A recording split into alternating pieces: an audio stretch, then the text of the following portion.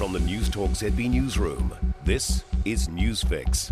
In this update, Ukrainians are fighting back with direct attacks, slowing a large Russian military convoy heading to Kyiv. The Pentagon says there are reports a bridge, which was in the path of the 64-kilometre procession, was blown up near the capital. There are indications the Ukrainians have struck the convoy elsewhere. Russian forces face their own challenges with a lack of food, water and fuel, which has slowed them down. The United States wants a diplomatic resolution to the invasion of Ukraine by Russia, but says an attack on one member of NATO would be an attack on all.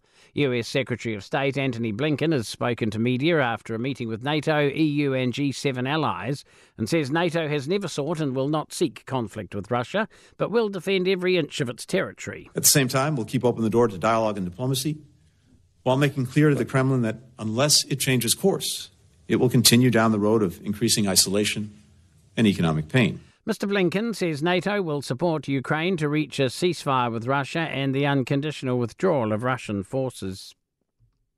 Police searching for missing man Wayne Taylor are asking anyone with any information to come forward. The 54-year-old was reported missing Monday last week and had been last seen 2 days earlier in Blenheim. His Mercedes SUV was found north of Kaikoura at 7 on the same evening he was last seen. An extensive ground and aerial search has failed to locate him, and his family are deeply concerned by his disappearance. They say that's out of character. Anyone with information about him and his movements in the days around his disappearance or who knows where he may be is asked to call 105. Fire crews are continuing to battle a blaze in the far north. It broke out near Kaiongaroa, not far from the Karikari Peninsula, just before 3:30 yesterday afternoon. The Fire and Emergency Shift Manager Colin Underdown says the fire is still burning and they haven't yet been advised whether it is under control. He says crews are working in the area and there may be more aircraft going in this afternoon. That's news. In sport, a joker, a competitor and the king. Just some of the ways Shane Warne's being described after his sudden death of a suspected heart attack in Thailand. Warne took 708 test match wickets and helped Australia win the 1999 World Cup among his long list of achievements.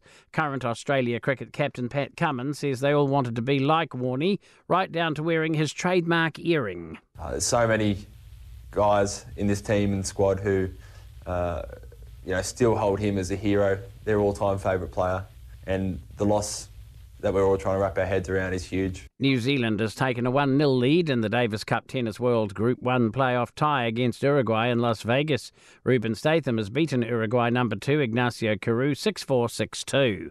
That's sport. I'm Bruce Russell. For more news, listen to News Talk ZB live on iHeartRadio.